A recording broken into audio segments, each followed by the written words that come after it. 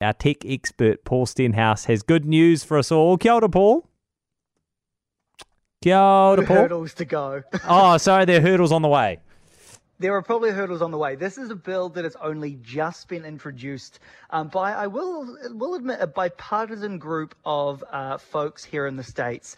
It's called the Unsubscribe Act, and it does all of the things the name kind of suggests. It makes it easier to unsubscribe because we've done it, right? You sign up, you kind of forget, and then bam, you're hit with the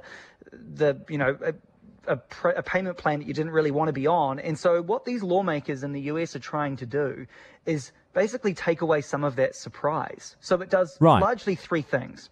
It would allow you to cancel a subscription the same way that you signed up, which I think is actually a very sensible rule. Because there's a thing over here that it's very easy to click on a button and put your credit card details in.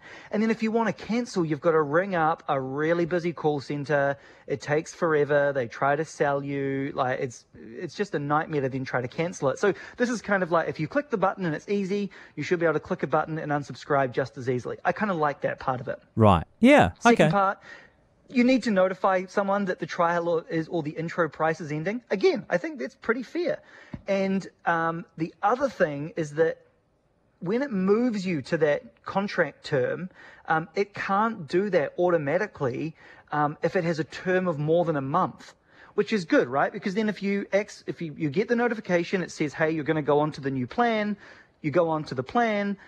If you can't cancel it because you've paid like an annual fee or something like that, that's a bit off. So this is, I think, a very sensible piece of legislation, to be honest. Yeah. That they're trying to put in. Yeah, I think it is too. Sounds good for consumers.